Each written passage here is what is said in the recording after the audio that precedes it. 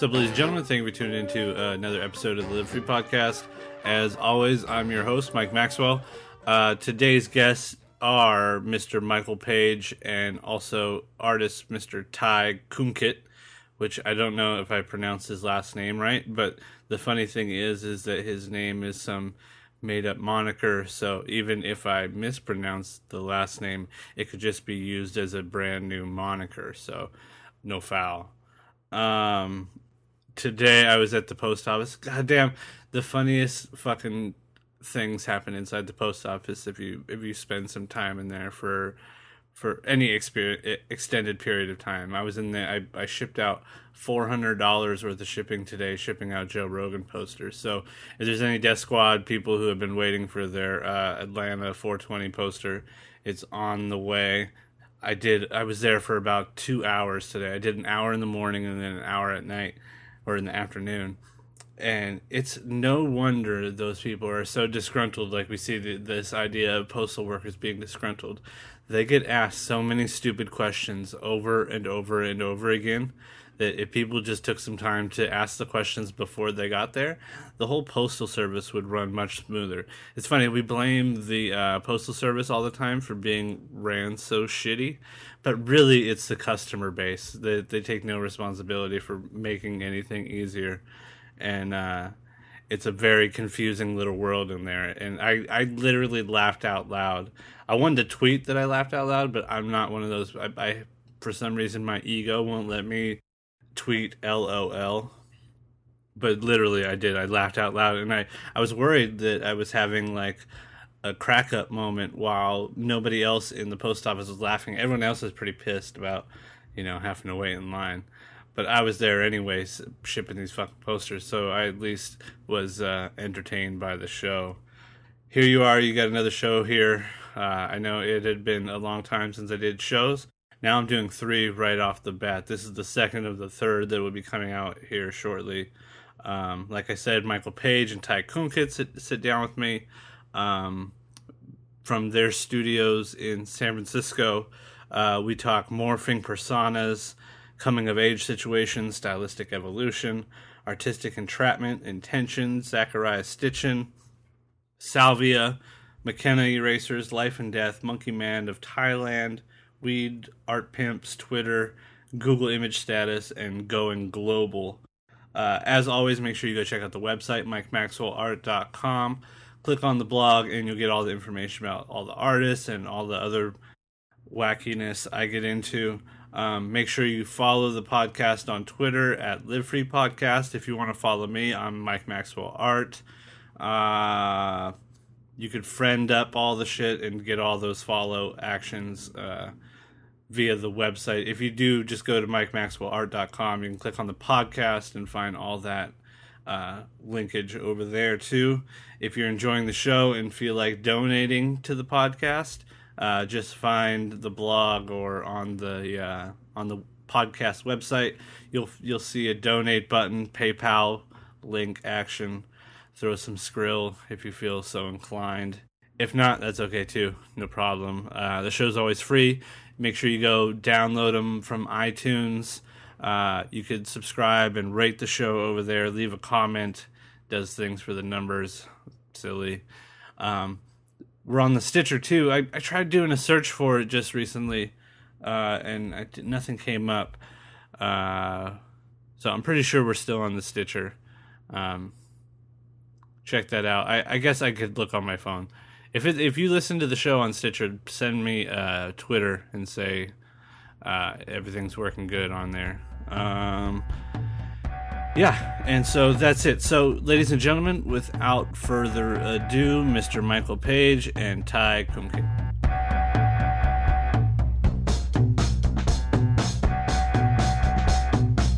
Alright, let's make sure all this shit... It looks low, son. Why so low? Bring this up. That look higher? Am I talking loud? This situation here? Alright, that's better. Gotta be boisterous. Alright, let's give Michael a call here. Let's see if he's ready. We're doing the Facebook style call. Let's try it. No ring. Hey, What's up, Michael? How are you? how you doing? Hey, I apologize for fucking lagging. This is Ty Punkett. Hey, What's up, Ty? How are you? Good. You guys can hear me okay? Yeah. Yeah, definitely. Got the headphones split up? You like that, huh? Low tech hi fi. I think this has been done before, so this isn't the first time. Oh, right on. But this is actually the first time you and I have met. We just spoke recently, right? I don't know. Have we met before? Do you know? We haven't met before, but I have. I've seen your work over the years, and always appreciated it. So Nice. Well, thanks for taking the time to shoot the shit with me, man. I appreciate it. thank you.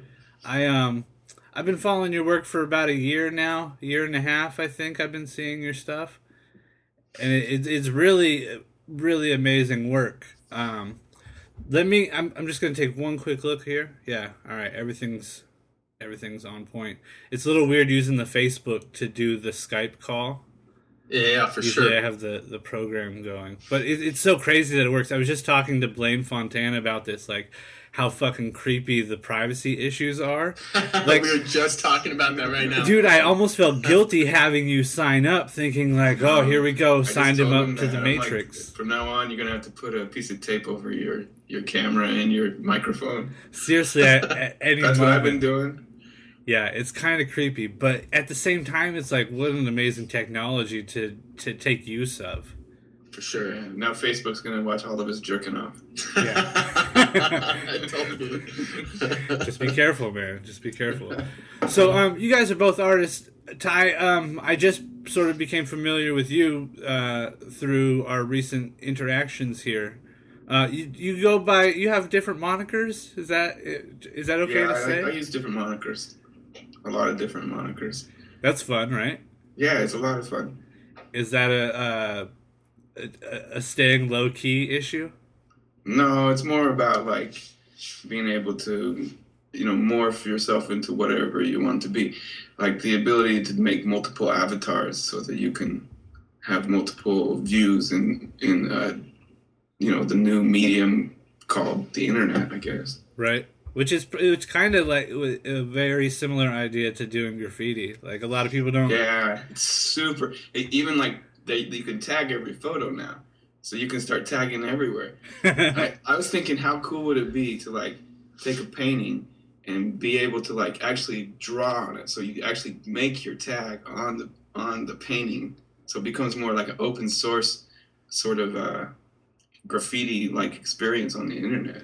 It's the fucking future, man. Anything's possible. Definitely. So, Michael, like I said, I just recently became familiar with your work over the last couple of years. Obviously, I assume you've been doing stuff for much longer than that. Yeah. It's been going for about 6-7 years now, I think. Kind of varying from one thing to another, Is this something? Has this been like a lifelong? Have you always done creative things throughout your life? Yeah. As a kid, I used to draw all the time. The same old shit that you always hear. But that's all I did. That and skateboard, and Right. kind of moved on. You're in San Francisco now. Did you grow up? Yeah, on I the grew West up in Coast? Huntington Beach. So I skated and was at the beach all the time as a kid. Nice. So you're a Southern California guy, even better. Yeah, definitely. Not by heart. Not by heart. Maybe by blood, but not by heart. When did you get up to the Bay Area? I moved up here around 2002, I think it was, about 10 years ago. Just nice. kind of to get away from everything. So you're pretty much an OG after about a decade. You get like OG status, right? I don't know. Not up here. I think you got to be born here to get the OG status. Really? I think so. Yeah. I mean, there's as many transplants there, I would think, as there is in other parts of California. It seems like, anyway. Oh, definitely. But you meet the original people here, and then they set you straight. They let you know. So what'd you do? You go to school up there? No, I did for a semester, and then I moved out to Italy to try to begin whatever I was trying to do. Yeah. And figure that out, I actually went out there to learn about shoe design. I wanted to design skate shoes. And then... How old were you when you did that? What's that? How old were you when you did that? I was 23 at the time. So that's a pretty ambitious goal at 23 to get up and bounce to go to Italy as a way to sort of pick up. For sure. Like I know a lot of young people will go and do like a backpacking sort of like a coming of age sort of like situation, like a sort of traveling the earth. Yeah, I did that at 17. And then after that, I was like, I loved Italy, and I had to go back, you know. So and that's another thing, like picking up a craft while on these types of travels. Was there something artistic about it beyond like being already? You said you were skating already, so you had some sort of interest in that beyond that. But like the craft of shoes, was that something like that interested you before? Or is it just strictly about skating? You know, I think I've always been interested in it. I love shoes. I love just design in general, you know. Because that's kind of a good craft to have. Like, if shit hit the fan, motherfuckers don't know how to fucking put shoes on their feet.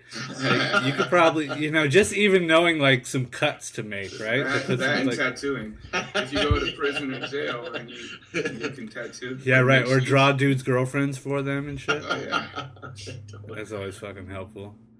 So, something I wanted to talk to you about, like, I'm always interested in the sort of evolution of artists, and I know you've made some stylistic jumps in the... Not even... Jumps is not even the right word. I like this idea of evolutions, but looking through the work that you've made, you had a figurative base that was a sort of whimsical ideas, and it seems like at some point the whimsicalness started to become eaten up by a sort of psychedelic abstractness. Nice, for sure. Very slowly too. I went back and looked, and you could sort of see the progression of things sort of sneaking in. Enter the world of the... Yeah, and there was, and I like using the word evolution because I noticed this abstraction sort of went through sort of metamorphosis of like going through like a sea life phase into like coming out of the ocean. Like there was a definitely like a nautical theme in some of the transitions there. I'm curious as to what was there something that was significant in your lifestyle that coincided with some of these shifts? Is that if that's not too personal of a question? Not at all. Not at all. Right off. You know, I is actually, in fact, meeting the gentleman next to me, Ty Kunkin, and another buddy of ours, Sri Ripple, who are both amazing painters. And just from watching them paint and working with them in the studio, we started a collaborative, or they had a collaborative going on already. Turned it into Oyster Pirates at the time, but I think just watching them work and how they worked, it blew my mind. And I wanted to do that. And I felt that I was getting pigeonholed into an idea of painting, and I hated it. And the only way I thought of, or the only thing I could think of, was to break from that. And that kind of worked out to where it is now. And I keep finding that in myself, you know. I keep evolving it and changing it and searching for whatever there else is out there. It seems like there's definitely a sense of freedom that's happening, like a letting go. Yeah, definitely. Yeah, when I first met Michael, it was probably 8 years ago when you first were like into it. Yeah. And he started sharing studio space with me, and I had been working with my buddy in a sort of similar manner, where you know it's more open source, or what you would call like the ability to not have any rights to like any creative idea. What comes in the studio, people can, you know, bounce off of. It's like street art. You look at somebody and you see what they do, and you learn like super quick techniques that you would never get in any other kind of situation. So Michael was thinking about going to school, and I'm like, don't waste your money. It's not even worth it.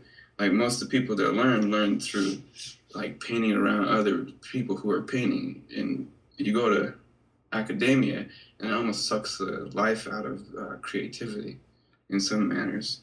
So what we started doing was just really involving the whole entire like collaborative efforts in learning and pushing through. When I met Michael, he was an acrylic painter, and he wanted to learn how to paint oil.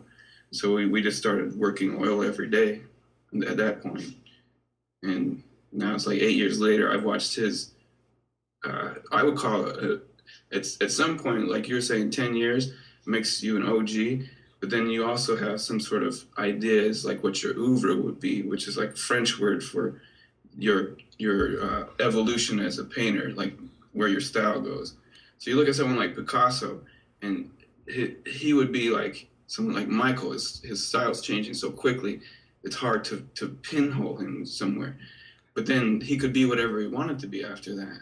Where artists like Rothko, who painted just square, color fields, became so trapped in it that he ends up slitting his wrists and not knowing how to go forward as an artist.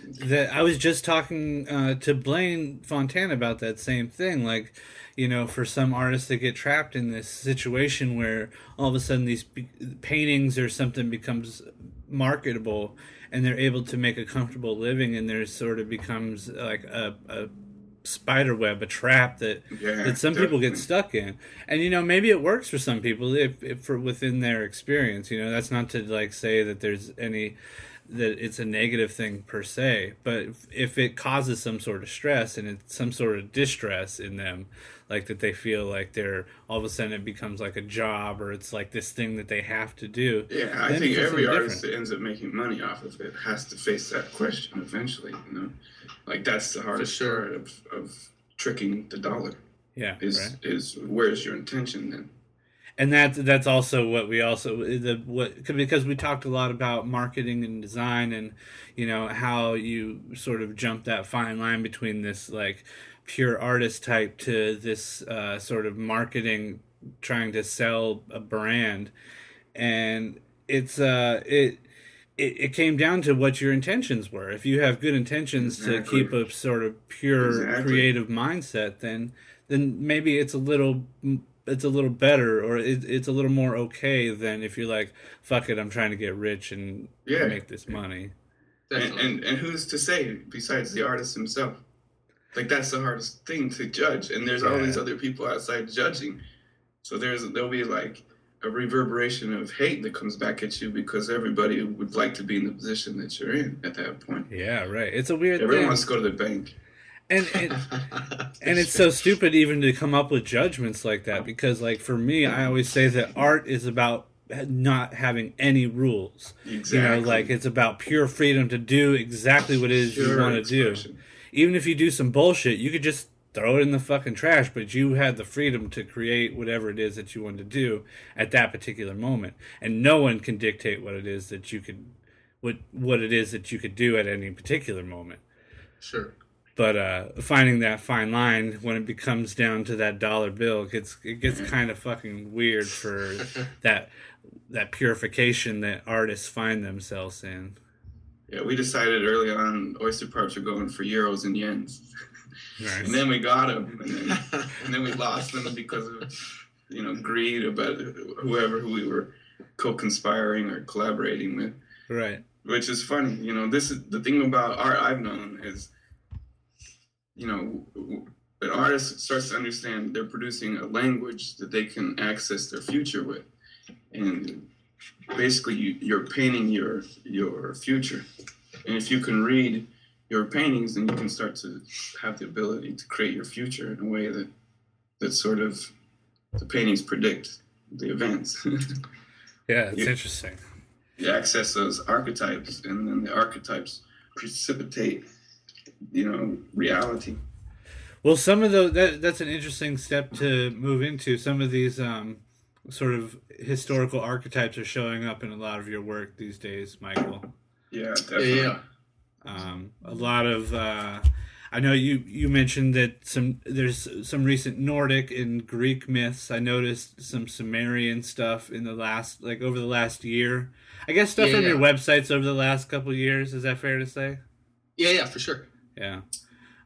What's some of the interest in some of this stuff? I know it seems like there's a level of ancient mysticisms that come up in some of your stuff, in some of the topics, and a sort of connection to some of these things. And then I also want to sort of talk about psychedelics and what connection that has to some of this stuff. That there's an interesting mix between what seems like like a modern physics idea of like sort of understanding matter and energy in this universe, and then a sort of harkening back to ancient times where like they were starting to figure this shit out, but from on a very minute level. You know, I don't know if that's just me adding my own shit to it, but I see some connection to that. Yeah, I keep hearing my baby cry in the background, so it's killing my train of thought. I'll take over though. Okay. Do you need to? We read this book called The 12th Planet by Zecharia Sitchin a while back, and we all like shared it. Like my buddy got it first, and then I read it after him, and then I just passed on to Michael. And you read that, and you realize like all the scientific, like science fiction that's even around, sort of based on his theory that. Like the ancient alien stuff on History Channel too. Yeah, it's like that there was like a culture that predates us. It's more technological, advanced. That's just imprinted itself so that there's signs and symbols for our culture, and that basically we were created by this Planet X or Murdoch. What is that? I think it's Planet X, and it's not to say that I believe in that at all, but it was. I grew up Catholic. Yeah, it kind of flips your whole entire perspective for sure. And so you start seeing these archetypes, and we started using them in kind of playful manners as we were experimenting with our own like language. Definitely. Well, and it's a way I see it often as a way to sort of like continue these myths. Because it seems like, I don't know, even with the internet, it seems like it's almost necessary to continue these. Even the word mythos sounds a little bit better than myth, but like these stories, like continue them in some sort of concrete manner, like creating some sort of art form around them. Because that's typically how these stories continue on through history, is through these art forms. Because a lot of times histories get changed, depending on which military won the fucking war, right? Like it's easy for a lot of these deities and these stories to just disappear just on destruction. But it seems like it's been a partly the role of the artist to sort of continue some of these stories for some reason. And I don't even know if that's purposeful or accidental or just part of sort of our human history. I think if you look at it as like shamans, and we're modern day like shamans, that then you understand what the shaman journey is. And you say that the myths had changed throughout history, but they really haven't that much. The shamanic sort of archetypes still exist in any historical context that you look at. And even when you look at like last World War II, like Nazism was completely based in mysticism and based on archetypes, and the archetypes really took control and started to change a lot of what was going on. So wow, what were we even talking about? Holy shit. That's right. Yeah, I could make it sound awesome every time. Like we're perfect. I just noticed on the last one, it's like I can hear my breath sometimes, like an inhale that comes through the microphone. It just picks it up. And just because I listen to it in the edit, I'm like, fuck, I want to clean all that out. And now that I said it, everyone's going to hear it like a fucking asshole, Nice.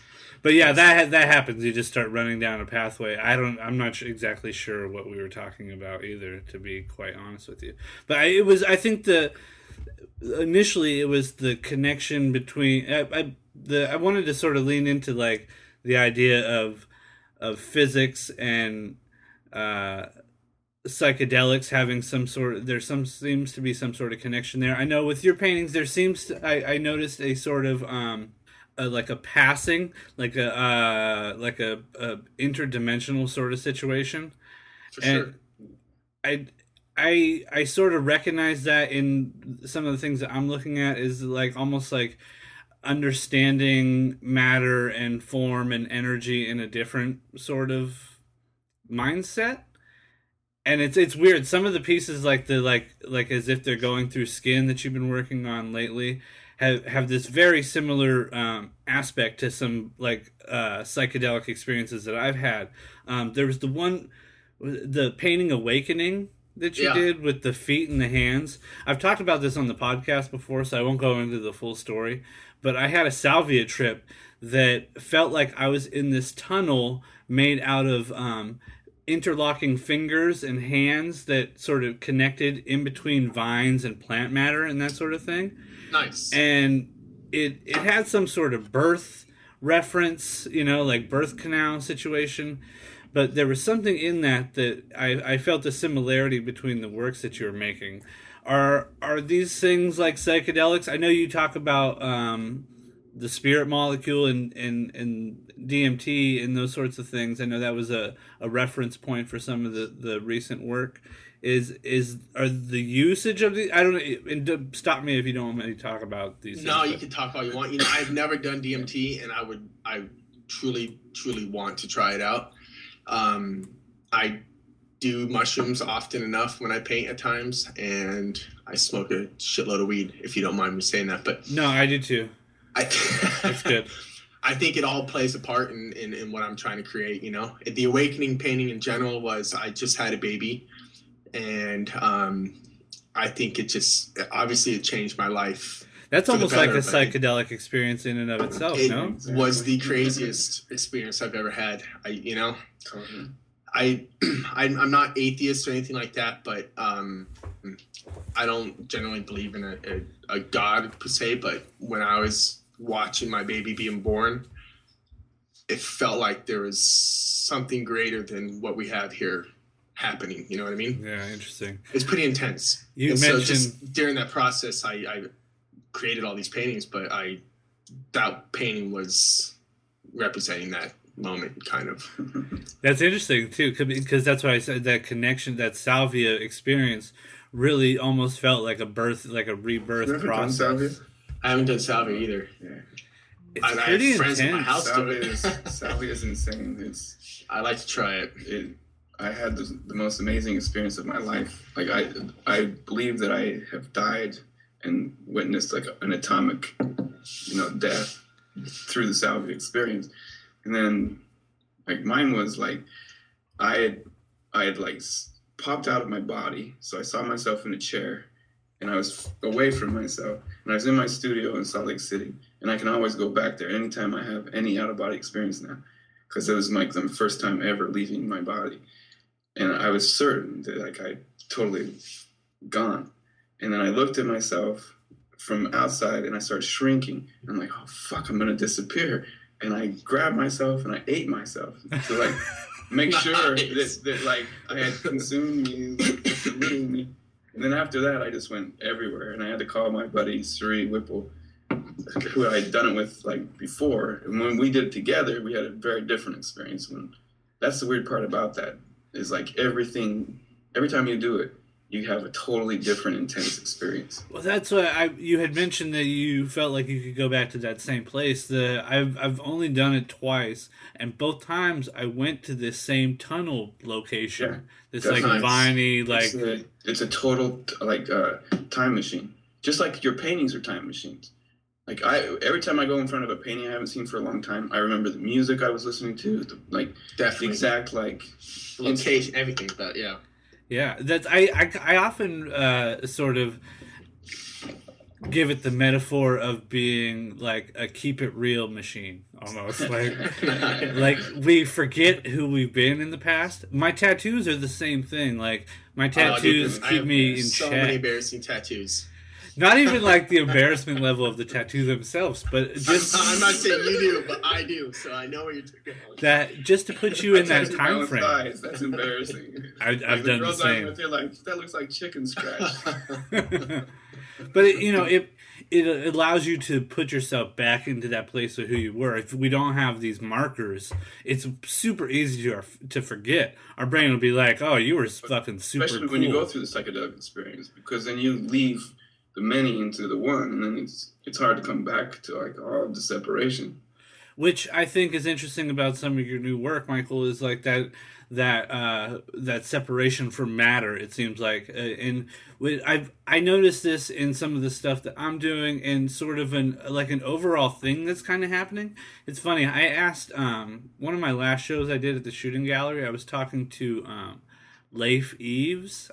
I might not be pronouncing his name properly. I apologize if I'm mispronouncing it. But I was asking him, I was like, where do you think things are going? Like, I could see, like, I've always enjoyed, like, an abstract and a figurative mix in both the work that I do and the work that I enjoy viewing, And he was like, things are going to get psychedelic. And, nice. It was a few years, like, maybe a few years after 9/11 or whatever, and, it felt like there was these sort of shifts happening in society. Yeah, and it's weird how it connects, like we've seen it in the 60s, how it connects with this psychedelic movement, where if you take this substance and realize that this universe and this idea of reality is not quite the experience that you perceive it to be, that there's alterations in it, there's little variants to everything, I think it becomes a brand new world to look at. And I think artists start to figure this shit out, and then we see it in the layman, and we start to look at from standpoints of physics, where we say, oh, we're not really these like solid objects, we're just little balls of energy that are bouncing off one another. These are the same types of ideas we get from psychedelics, and even from some ancient mysticism, right? Like, even in ancient Greek mythology, they were figuring out that's where the idea of the atom came from, was that far back. And Adam, why is he called Adam and Eve? It's the same derivative, same sound. Yeah, sure. Like, the makeup of everything. Yeah. So I think I like because I listened to you talk to Damon Soul a little bit about the same Salvi experience I heard on the last podcast, right. And I was like, well, I was thinking like hard about this, and I was like, well, the one, like, any kind of experience you have with like any kind of psychedelic is an actual like disc eraser. So you make room for new programming. But the thing about art that's different from anything else, that's why it's necessary, is that art is the programming tool. Like, there's no other way of programming yourself authentically in this, because you said something about layman and everything. If you separate yourself and realize that you're no longer that, then everybody's an artist. Then that's the new tool that you have to have. Like, we're monkeys. We have to like create with our 10 digits. And there's people that work at Apple that have completely converted people over to like believing that the keyboard is the way and the entry into like that noosphere or void or the ether. But in fact, it's not. It's us creating our own symbols through art, which is accessing archetypes, and that is the programming device, and psychedelics would be like the erasing device. You're saying psychedelics are like just a big eraser to delete all the bullshit that's in there, for the most part. I mean, I'm borrowing this from Terence McKenna.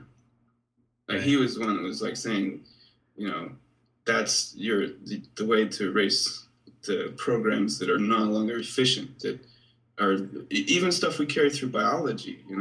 Yeah. Like there's genes that aren't even effective anymore. And then we carry memes on top of that. Well, that's, for me, it's always like it's like a therapy session. Yeah, exactly. It's like reprogramming your brain. Like the last few have been bad. I'm really like it's been challenge. Like, the last few mushroom trips I've had have been really challenging. Except the salvia trips have been really comforting and loving and like a really nice That's place. That's because you go outside of time and space and you go into like nothing, but you also know you're going to return. Like, it's like going into space and realizing, I got the way back. But the mushrooms, you can leave for too long. They become so disassociating sometimes that you like they're blips of reality almost. Yeah, that's the way I've been experiencing sometimes. Well, I've noticed this interesting connection between like one of my last trips I sat down and like turned on Fox News as a way to see, that's the worst thing. No, I know, clearly I know, but let me preface this that I'm going to preface this that like 5 hours before this, I was out in the middle of nature, like in the mountains, in the hills, for the majority of the mushroom trip. So I was actually I went to go get in the sensory deprivation tank after that. That's why I had about an hour at my house that I had to do. And so I turned on the news because I knew that it was going to be just weird looking. And I noticed something similar in just the marijuana experience when, like, if you turn on, like, a sitcom or something, you could just hear the bullshit. Like, you can hear the tricks, you can hear the, like, the fakeness of the whole thing. And on mushrooms, it's that times 155,000, you know? Even if you're not having... Murdoch, like, writing the fucking script, like, in his bed. Yeah, it's so crazy. And it almost becomes like this idea, like, okay, this is exactly why why powers that be have chosen for us to not be able to utilize these things. Because it shows how fake everybody is. Exactly. That's why, like, the only legal drugs are nicotine, caffeine, and alcohol. That's why, like, it's for a working force that works for Ford Corporation.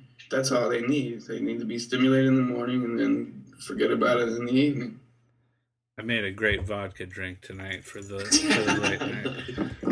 And I'm not much of a drinker either, but I just started drinking Moscow Mules. You ever had that? No. Vodka and ginger beer. Nice. A little bit of mint and some lime. It's the shit. Sounds like kind of like a mojito, no? Kind of, but more like... But like Southern. Yeah. Nice. Southern mojito. It's very strange. So yeah, I don't know. I like the psychedelic talk is so interesting. I don't know if I want to get into the morbid ideas of life and death. Is that because it seems like it's such a weird connection to like how many people have like the freak out of like I'm dying during psychedelic experiences, and the idea that we go through some sort of psychedelic experience at the time of death. Ego death for sure. Which I mean, plenty of us have seen. We do some crazy drops. Like I know, for instance, somebody in my family died from cancer, and at the like last moment, you see this like great burst of energy. Like watching somebody die is the most amazing experience ever. It's life changing. It's as life altering as watching a birth. It's identical. I watched my grandfather die, and I would sit there the whole time. No one else would be comfortable enough to be around him. And he would sit there and show me what he was seeing. And I'd be looking and trying to see if there were lights and stuff and go over and interact with it. And it was amazing, like the journeys he would have, because I would just validate everything as being real, because he'd come in and out of those states. Hospice was there, like they were at the last moments of it. It's intense. Yeah, extremely. And it seems like looking at some of your work over the last year or so, there seems to be that sort of transition, even like a transition of like almost like a retransition, like a death to birth, as opposed to that typical left to right birth into death idea.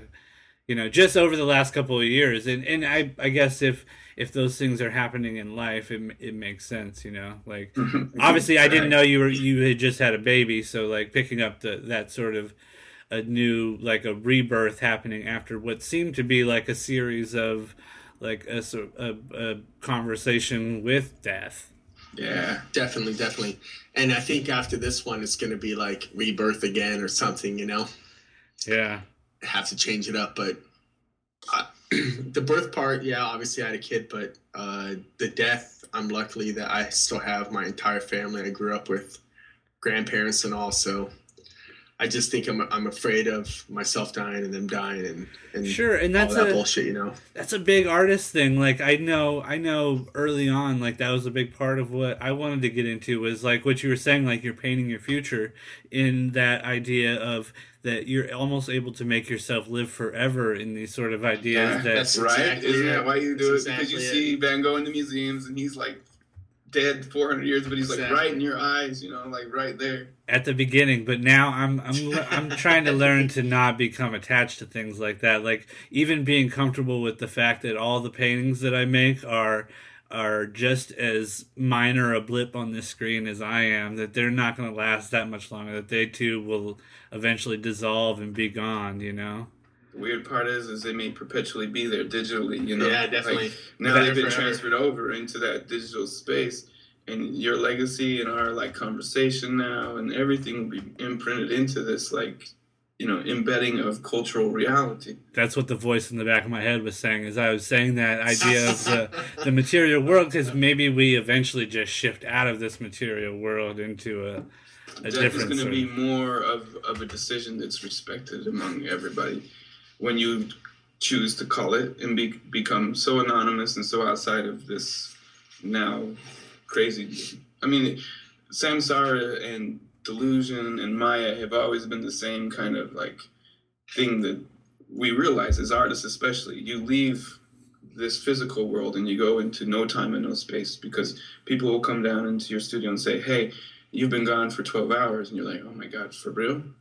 That can't be the truth. My parents did that to me. I'm sure they did. Yours did it to you. Yeah, sure. You probably just had a understanding mother that bought you spray paint like I did. That's the difference almost. Yeah, and I talk about this thing all the time, this idea of being in the moment, in that bliss that comes from that thing. Whether it be you're a painter or you find it in some other sort of state of mind that you can frame yourself in. It becomes a mantra. I get the same thing from I do jujitsu. I get the same mind state doing jiu-jitsu as I do making art. It's about not trying to get your head in the future and get it the fuck out of the past, because that shit gets stuck there and it causes us a fucking stress that we don't need. For sure.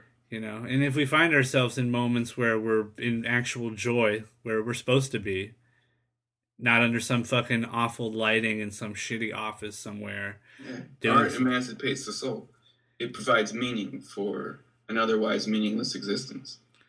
And art can be defined in so many ways. I think, like, a lot of people think that things get pigeonholed into just, like, certain styles or certain mediums that you could use. Art could be how the fuck you sit down on the floor for a half hour if you want it to be, I watched a guy in Thailand. He's been a monkey for 10 years. He walks like a monkey. That's pretty artistic to me. I don't know if it's more than that, but I saw art out of that, Yeah, dedication, at least, right? Yeah, genius, maybe. It's become redundant, I believe. Like, art is just everybody now. Like, you go to the grocery store. Art's like the deprogramming device that everybody has access to if they need it. And everybody utilizes it at some, typically at younger ages. Fuck yeah, now, definitely. It's the only thing that provides meaning. At some point, that's it. Nothing else does. Religion's becoming obsolete.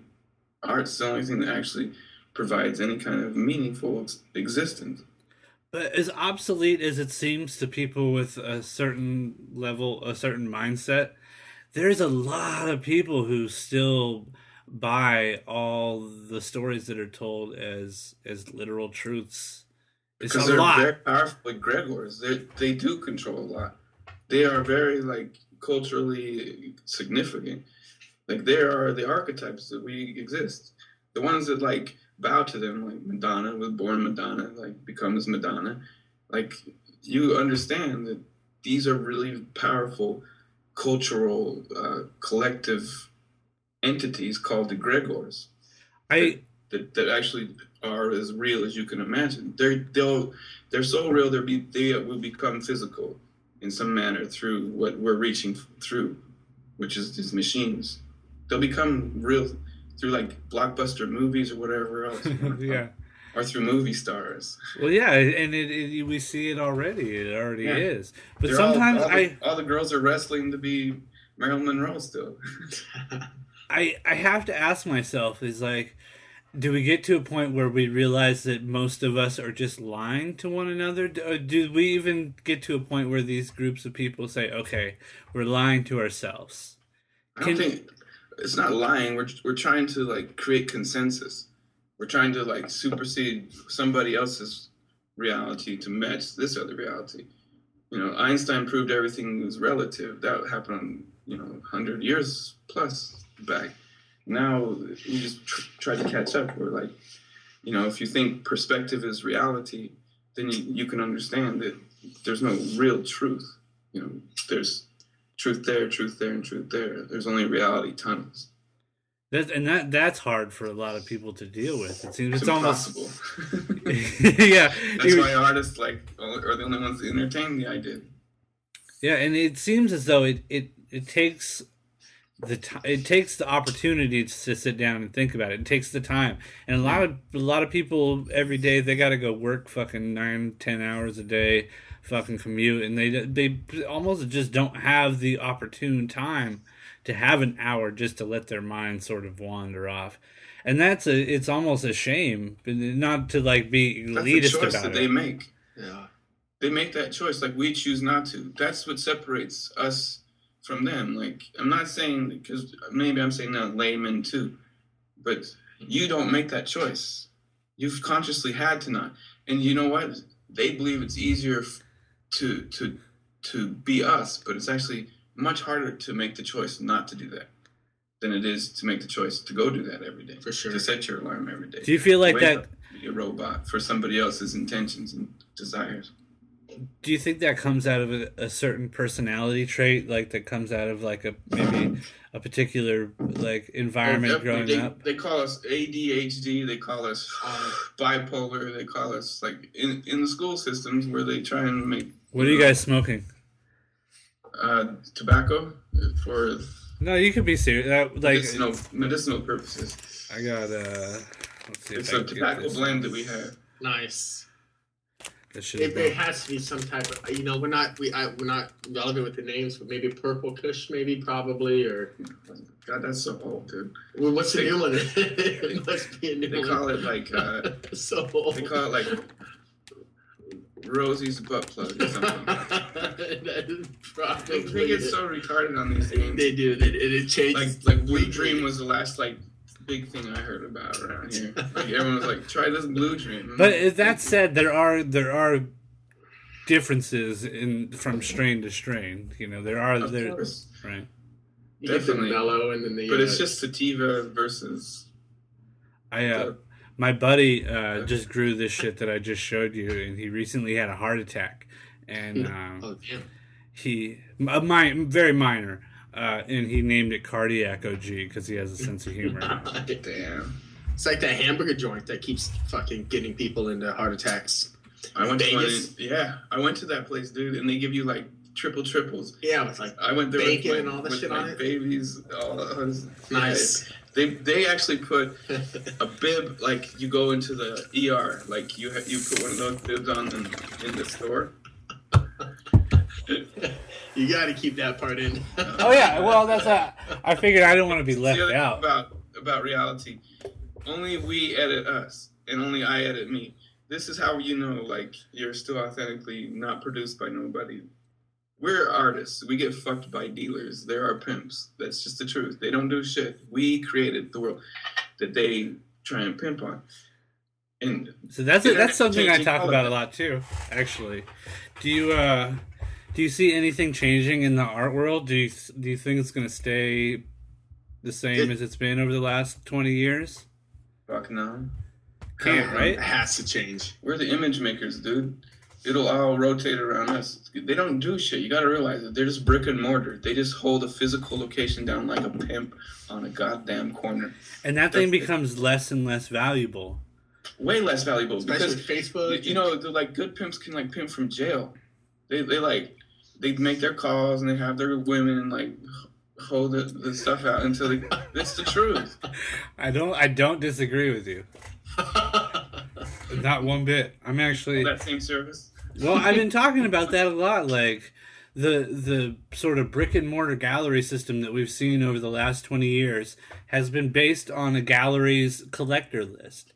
Now, those collector lists are listed right in our little friend list. I can just like click, hey, I'm your friend on Facebook. I know the gallery charges twice as much as you do. Would you like to make me a deal? Right, it's a trick. Oh, it's this hard trick. It's not like this isn't happening in all other markets. Everything, dude. Everything. So anything that's created and made, this is happening with. And it's like, who are you? Are you like Metallica trying to like shut Napster down, or do you believe that like you're genuine enough that if someone wants to try and up you and tag on top of you, that they can outprove you, then let it happen. If not, then you can take the tags off. Now, digitally, you can remove them if you want to. If you want to. That's the key. Cool, man. Well, let's plug your guys' stuff for the interwebs, for the people that are listening to the show, like where they can go check out some of these images and Michael's at White Walls, and everyone knows who that is. Like, that's the predominant gallery in this city called San Francisco. After we were just talking about pimps and hoes and shit, you can go right to the gallery, huh? Yeah, I told him straight to his face. He did. Pimps and hoes. I appreciate his pimping style. Well, your show just came down just next week it comes down. Oh, it's still up? Okay, so I'm gonna go in and see it because it's amazing. I'm gonna bang this out so that people so it'll be available to listen to before that happens. So yeah, nice. Thank you. And what's your website? It's michaelpageart.com. And you're on the Facebooks with the same sort of shit. Facebook, yeah, and I don't do anything else. I don't Twitter or nothing like that, you know. Why don't you get up on the Twitter, son? Yeah, you have. Yeah, for like all 7 of you that would follow me. It's not like that. It's like people like those little tags. You'd have 3,000 followers in like a week, guaranteed. Right. That's where it's at. Yeah. Twitter's actually because Facebook fucked up because Twitter says tweet. You know, they're the Band-Aid of the new millennium. You know what? Sure. I go to Twitter when I want to do like my adult stuff, and then like all my my grandma's on my Facebook and my mom and shit. Maybe it's that's what they're out. I need to go. Everyone's keep getting mad at me. You just gotta rebrand yourself. Just keep your old self like that, and then do like a new adult you, and then the old. It's slowly but surely, but I every time I leak a little bit of adult me into Facebook, I get moms commenting on everything like, "Oh, what you doing on Facebook now?" It blew my mind. My mom's on Facebook. They all are. The government's on it. You're everybody looks at you. So if you're like, this is, I keep trying to tell my friends this, like, your mug's gonna be hit. So I changed my name so I don't want my mug being hit constantly on the other thing. Just keep confusing the face recognition programming and have it so that it's actually your work that constantly gets hit. Like, if your work gets hit more than your face, then you're doing a much better job. If your face is the whole hype, then you became famous for who you were, not for what you did. And it's better. Like every icon I like was enviable because they were famous for what they did. My Google image status is strong. Nice. See what I'm saying? I think I need to get mine going. I did Alta Vista for a while. You got a corporation to deal with. I know. We've been talking about that for a long time. Yeah. Going global? Corporate? There's like Michael Page Corp. I don't even know what they do. And they're global. I mean, they got everywhere. So. You're global, son. I'm what fighting. Are you talking about? You've been across Europe. That's true. We just got to go to Asia next. Yeah, that's when you take over the world. Definitely. All right, guys. Thank you again very much. I appreciate your time. It was a wonderful conversation. Let's do Internet Dap. You see here? Bam. All right, guys. Have a good night. Thanks again. You too. Thank you very much. Peace out. Later. We'd like to welcome you all again to the world of vibration. Introduction to the nation. A revolutionary thought here. The sound evolved, expanding, changing. Most of the things that we saying haven't broken through your chatter, so y'all niggas still ego trip based in. Have not begun to taste the Kundalini wisdom. Listen, dropping as a lyrical vessel for the sages.